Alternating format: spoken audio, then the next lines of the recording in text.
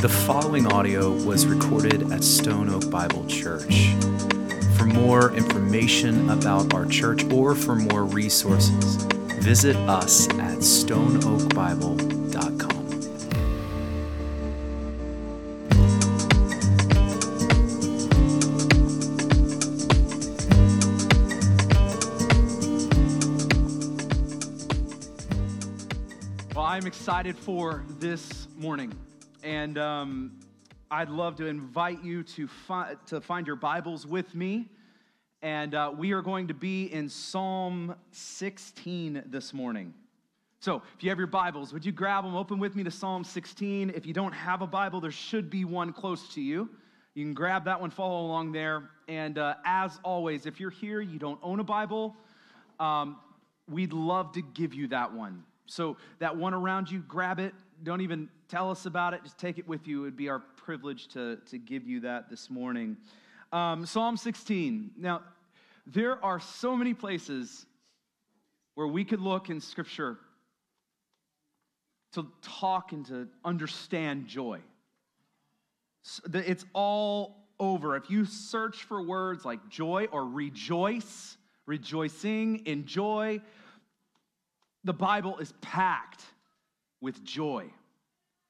It is not one of those minor things. It's one of the major things. Plus, of all the words that sum up Christmas, of all of the words, joy is absolutely at the top of that list. Joy to the world, joy, the Lord has come, joy. And one more thing, too, of all the words of Advent, the hope, peace, joy, and love, of all of these words, joy is by far the most churchy of the words. By far. By far. In fact, people don't use joy most of the time unless you're talking with Christian people in Christian circles, singing a Christmas carol, or it's about to be Christmas time. That's really it, actually. That's it. That's kind of what joy is. It's kind of the most churchy of the words. And listen, I don't know what you came into this place expecting to work through, to talk through, to look at when you think of joy in this season. But what I do know is that our text, Psalm 16, we're going to be in verse 11. This scripture, this verse is so simple and straightforward. It cuts through a lot of the noise and clutter and gets directly to the very heart of Christian joy. And so, here's the thing. This morning is going to be really simple. Very simple. We're going to spend our time slowly picking apart and unpacking this verse. One verse, Psalm 16, verse 11. Taking our time with it and sitting in it. That's our morning this morning. Now, at times we will zoom out. We're going to look at other scriptures, but by and large, we're going to dig in here, and I believe God has something for us this morning in this text. So let me read it, and then we'll pray, and then we'll get started digging, all right? Psalm 16, verse 11. You make known to me the path of life.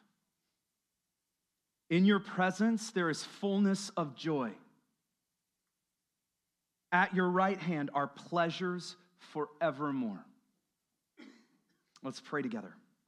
God, we praise you and we thank you for your arrival, for Christ, for his coming into the world that you created to save us, redeem us, set us free, to bring us hope and peace and joy and love. And this morning, as we examine your word, we ask that you would speak. Would you give us the ears that we would hear your voice? God, you are good. Would you speak? In Jesus' name, amen. Amen. All right. Psalm 16 was written by King David. And we don't know exactly when this was written. We don't know what was going on in his life when he wrote this. But as we look at the content of this psalm, let me tell you one thing we do know. It is absolutely beautiful. Absolutely beautiful, this psalm. So first challenge of the morning, we're not going to do it here right now, but first challenge of the morning is sometime this week, I just encourage you to take Psalm 16 as a whole and just meditate on it, sit with it, pray it. It's absolutely beautiful. But in our time this morning, we're going to hone in, like I said, on the final verse, the final couple lines where David just brings it home. And as we look at this verse, there are 3 lines, most likely in your Bible. When you look at this verse, 3 lines, we're going to look at them one by one. And I'd love to start with the first one. You ready? Nope. All right, verse 11. First line says this: "You make known to me the path of life." You make known to me. You. I don't want us to rush past the you. It is important to understand, maybe you've never thought about this, but we would not know our God. We would not know about his goodness. We would not know about his plan. We would not know about his character. We would not know about his love, his hope, his peace, or his joy. We would not know that. We would not know him if he had not made it known to us through his word and through his world. We would not know him if he did not make himself known to us. This is when we talk about revelation, this is what it means. And I'm so thankful that God has given us this. I am so thankful that God has given us this, that we may know him. I am grateful that God has not left us in the dark groping for secrets and trying to figure things out and make stuff up and imagine what we want to see. No, God has given us this. God has given us this and made himself known to us, revealed himself to us. Kevin DeYoung, he's a pastor and he is a writer, loves a lot of his work. But there's a book that he wrote called Taking God at His Word. Fantastic little book. In this book, he talks about this beautifully, and one of the things he does in this book is he gives us a quirky little example. He talks about the elephant example. Have any of you ever heard of the elephant example? Probably not. Okay, a couple of us. The elephant example. It's fairly common out there, but the example goes like this, that God is like an elephant. And according to this example, we are like humans that are blindfolded, and we are walking up to this elephant blindfolded.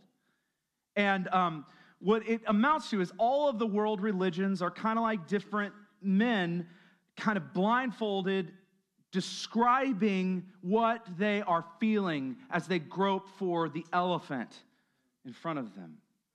And so to one, blindly walks up, grabs the tail, and says, well, God is like a thin, short rope. To another, grabs the ear, some kind of weird leathery blanket, I don't know. To another, grabs the trunk, it's like this huge, strong tube. That's what God's like. To another, touches the body, and it's like, man, God is like this wall, this leathery, hard wall. And yet to another, grabs a tusk and thought, everyone else is crazy. I don't know what everyone else is thinking, because God is this skinny, pointy thing, right? Now, central to this example is that people claim, using this example, that we are all groping for the same thing, the same divine, same God, groping for it. And we're trying to touch it, and that all roads lead to the same thing. We just might describe it differently. That's kind of core to this example. If you've ever seen a coexist bumper sticker, this is the example for that bumper sticker. And that's kind of the idea behind this. Here's what Kevin DeYoung brings up, though, and I love this. I absolutely love this. Kevin brings out this analogy, the whole thing, this whole elephant idea, all of it. It just absolutely falls apart. And do you know when it absolutely falls apart? The moment, if and when, the elephant speaks. That moment, it falls. apart. The whole thing falls apart when the elephant says, I'm not a wall, I'm not a rope, I'm not a tooth, I'm not a tube, I'm an elephant. The whole analogy falls apart. To bring this closer to home, the whole thing breaks down when God speaks and said, this is who I am. The whole thing breaks down because this is not my story, our thing. No, this is who he is, his story, his plan. And when we hold this, we're holding the word of God, the revelation of God. God saying, here is who I am. Here is who I am. Your God spoke. And so in this psalm, David says, you make known to me. Our God speaks. He makes known to us. Thank God that he has made himself known to us. Thank God that he has revealed himself to us. And David here in this psalm is going to push it even deeper. And this is going to sound weird. Please just hang with me. Because our God not only revealed himself through his word, but he also revealed himself through his word. You hear that and you're like, let me show you what I mean. Can you go ahead and put the next one up there? Let me show you what I mean. So, God revealed himself through his word, and God revealed himself through his word. The first one, God revealed himself through his word, lowercase w, means this, Scripture. God revealed himself through this. God told us who he is in the Bible. And God revealed himself through his word, capital W, uppercase W. This is the word that became flesh and dwelt among us. Amen. This is Jesus Christ, the Son of God, who came to be human, the Word, the Christ, the Son of God. So, lowercase, Scripture, uppercase, Jesus. Easy way to think about that. God has revealed himself through his word and his word, through his Scripture and through his Son. God has revealed himself. So, come back, first line again of our psalm. Psalm 16:11, first line. You make known to me the path of life. So it might look like, as we read this, that God, you make known how I should live. You tell me how to live. You tell me all the good things that I should do in the right path. But church, I would argue that is but a taste of what this means. Small hint at what was coming, better yet, who was coming. I'm drawn to the words that Jesus speaks in John 14:6 when he says, I am the way, the truth, the life. No one comes to the Father but by me. I am the way, the truth, the life. We could add the path. And so let's read our psalm now in light of Jesus' words. Jesus is the path, the way. You have made known to me your word, your path, the way, Jesus. You have revealed him to me. You have made known to us Jesus. This is what Advent is all about, church. All about. God, you have made Jesus known. Christ has come. Christ has come. You make known to me the path of life. We could talk about this a long time, but we have 2 lines more. So, next 2 lines, I want to read them together because they deserve to be read together. It says, you make known to me the path of life. In your presence, there is fullness of joy. And at your right hand are pleasures forevermore. These 2 lines are in parallel. They're in parallel together. This happens a lot, by the way. If you look through the Psalms, any Hebrew poetry loves parallelism. These 2 lines are in parallel. They're showing us something, making a point together. So in other words, these 2 statements, they drive us to one point. to see one thing and the very same thing as we're going to see. So look what we see here. In your presence there is fullness of joy. At your right hand are pleasures forevermore. These are in parallel, leading to the same idea. So we have in your presence, fullness of joy. At your right hand, pleasures forevermore. Both of these lines tell us where and what. If you see that, both of these lines, they tell us where and they tell us what. So first the where, line 1, in your presence, in the presence of God, line 1. Line 2, where? At God's right hand. That's saying the same thing. And let's talk about the what. So this is the where, the what. The what is in line 1, fullness of joy. Line 2, pleasures forevermore. Same thing.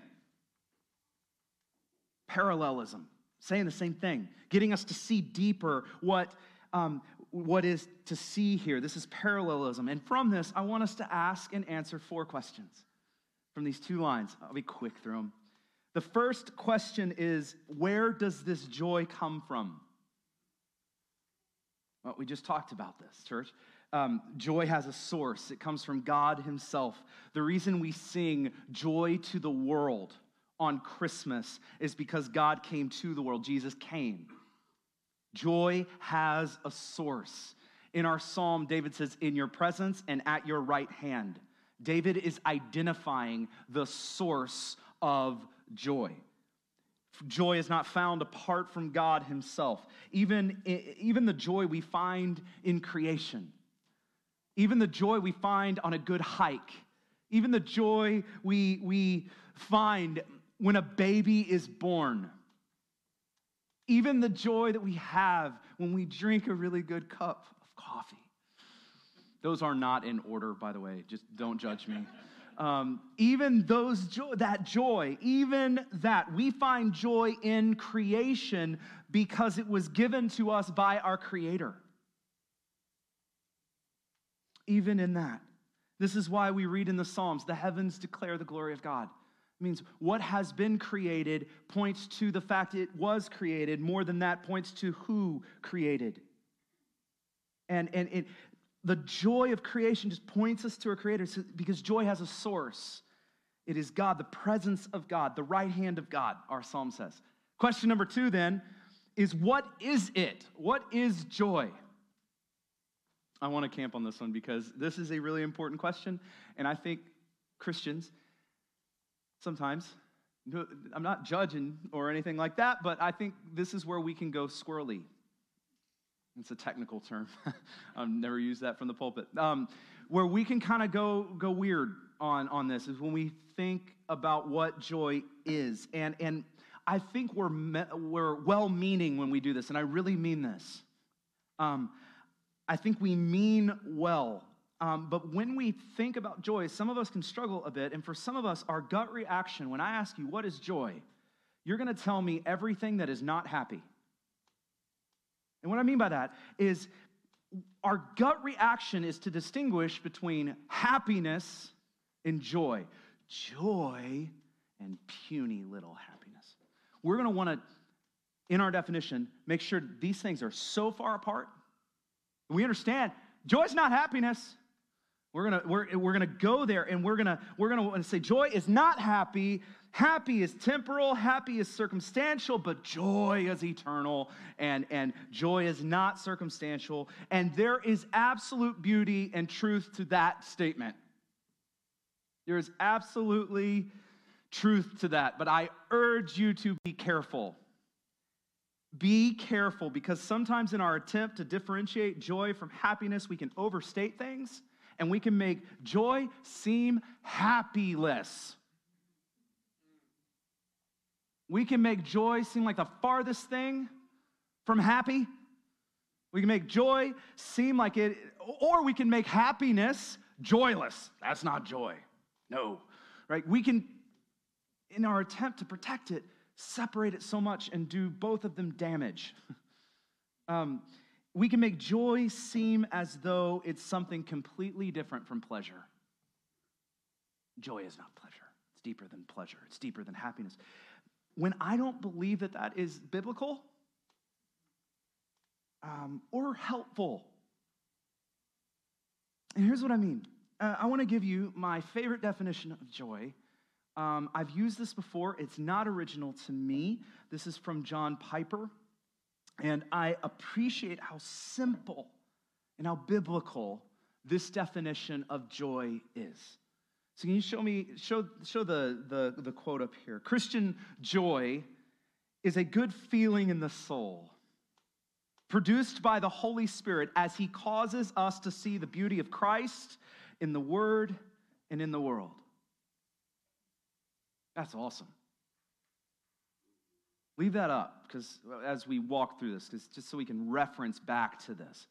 Christian joy, good feeling in the soul, produced by the Spirit as he causes us to see the beauty of Jesus in the Word and in the world.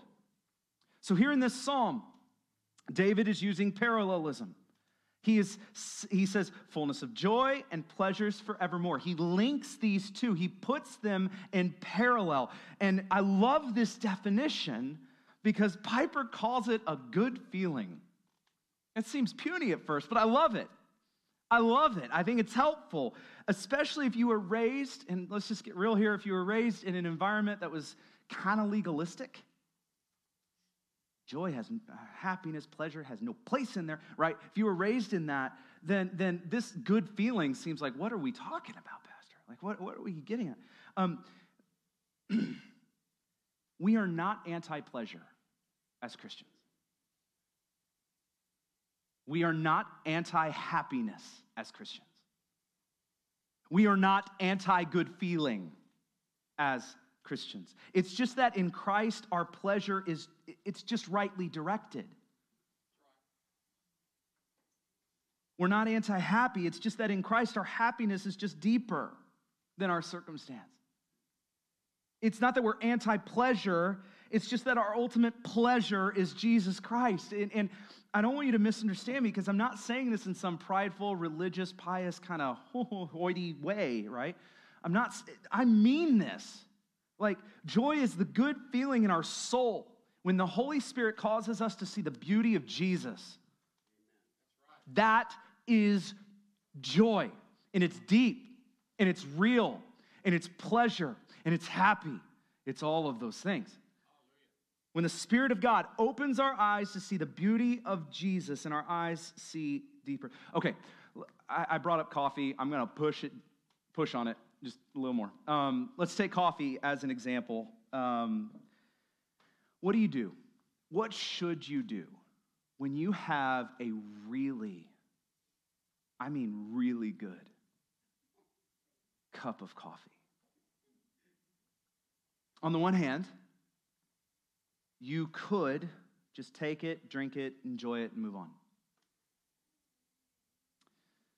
On the other hand, you could take it, you could drink it, enjoy it, and give thanks to my God for creating it, and be drawn to worship there in that moment as the steam rises from a good cup of coffee. To enjoy my God while I enjoy his good gift.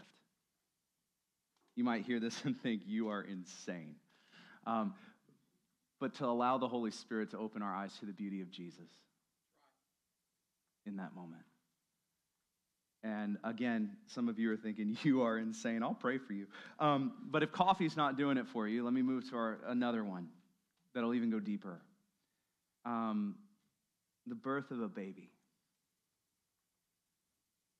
On the one hand, for any parent in the room, when you hold your baby for the first time, I was terrified and yet so joyous. Real terrified, but joyous. So on the one hand, we could go through that moment, be overwhelmed, be happy, be joyful, and enjoy it, and then life kind of moves, right? On the other hand, we could go through that moment, be overwhelmed, be happy, be joyful, and not to let it in there, but to be drawn to worship. To enjoy my God, the presence of my God, and the work of his hands, the giver of life. in the happiness of that moment, the Spirit can open our eyes to see the beauty of Jesus. It's deep. That is Christian joy. And as I bring these examples, I'm not arguing for just enjoying a good cup of coffee. I'm not arguing for or denying the joy, the happiness of a baby being born, even if you don't know Jesus. Even if you don't know Jesus. The fact that if you don't know Jesus, you can still have that same glorious cup of coffee and still hold a beautiful baby. That's just God's common grace to us. That is just his goodness to us, and we as humans, we get to experience these things because he is that good. He is that good. What I am saying, though, is that there is something deeper in every one of these moments. There is something deeper that we experience in Jesus when our joy is complete. When we have fullness of joy.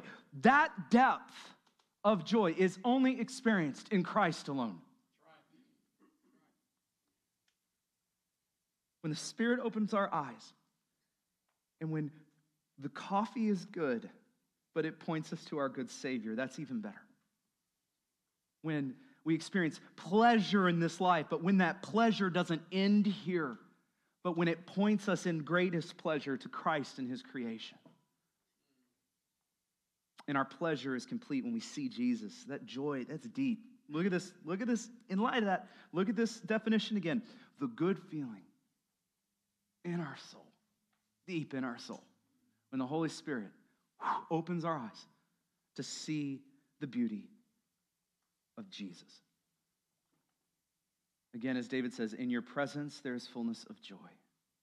At your right hand are pleasures forevermore. Joy is Christ, the presence of Christ, seeing Christ. So then, question number 3. I told you I was going to be a little longer on that one. I warned you. Question number 3. Who can experience joy? Who can experience it? In some sense, all of creation experiences some level of joy because, again, our God is good. Our God is good, and he does not give us what we deserve. This is why those who do not know Jesus, who do not trust in Jesus, those who have not responded to the gospel, this is why, as we just said, they can experience the joy of having a baby, the joy of good food, and the pleasure of life. This is why those who do not know Jesus can still love each other in their marriage. This is why they can see the joy of seeing your kids grow up. To some extent, that is joy. This is why those who do not even know Jesus are awestruck as they walk up to the Grand Canyon. That is God's goodness and grace on us, just giving us a taste of joy. A taste of joy. We can experience that because God is good.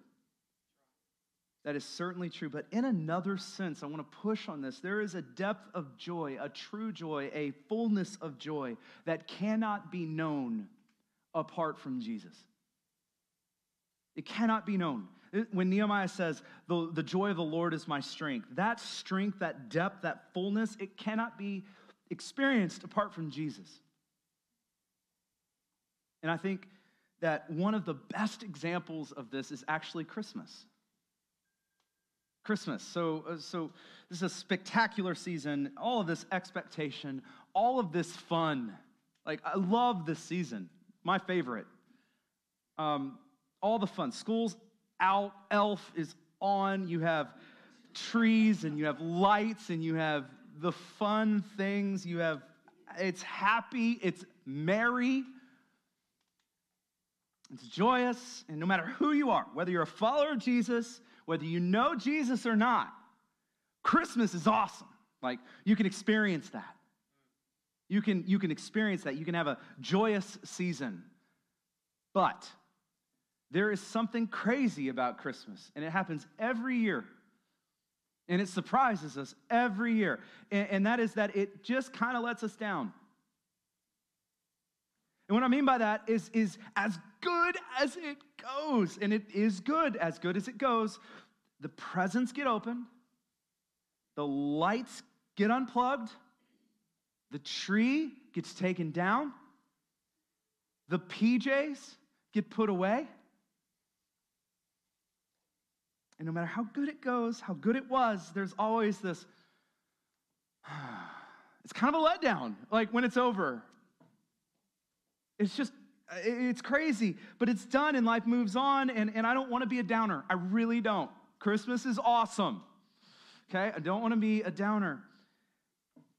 But why is that? Why is there an inevitable letdown after Christmas is over?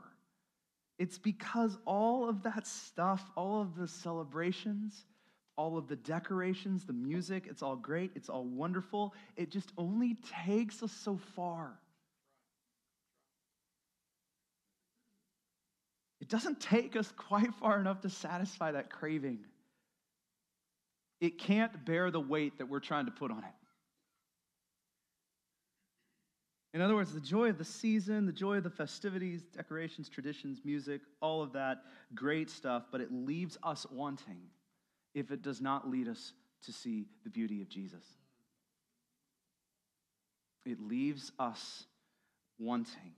Our world can experience the joy of the season. They do every year. But apart from Christ, our world does not go deeper. Our world does allow the joy of the season to enjoy it, but they don't allow the joy of the season to point them to the joy of Jesus. So our question was, who can experience joy? Praise God that our answer to this question is the world. The world. All the world can experience a measure of God's joy. But at the same time, our answer to this question must also be only one who sees Jesus can experience the fullness of joy.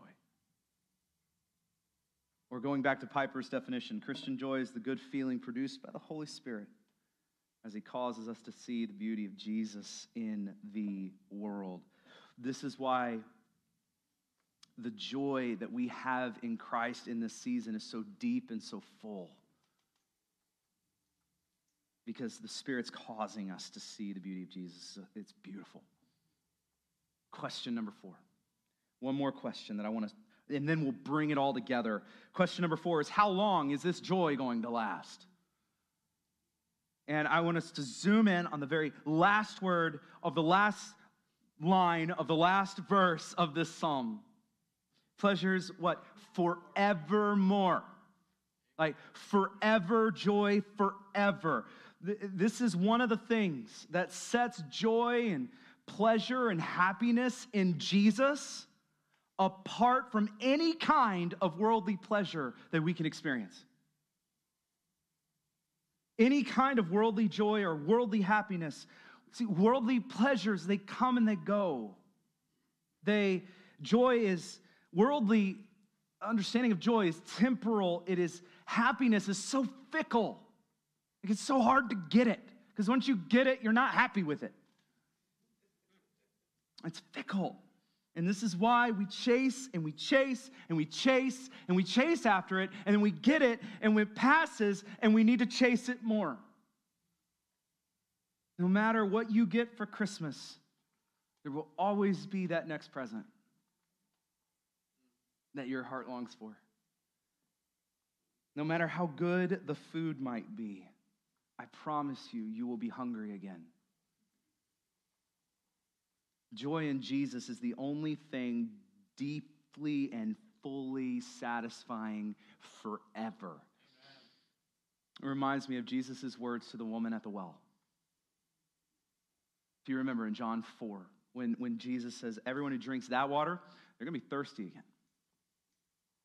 But then he turns the corner and he says, whoever drinks of the water I will give him will never be thirsty again. And that water that I give him will become in him a spring of water welling up to eternal life. Never be thirsty again. Forever satisfied. Pleasures forevermore. That's our promise. That is our promise. The joy in Christ is not only deep, and it's not only rich, and it's not only satisfying, but it is forever. You'll never need another. So let's take all of this now, all these lines and all the questions, and let's bring them together as we look at our psalm. Verse 11, you, my God, by your grace, your Spirit, you make known to me the path of life. You make known to me the way.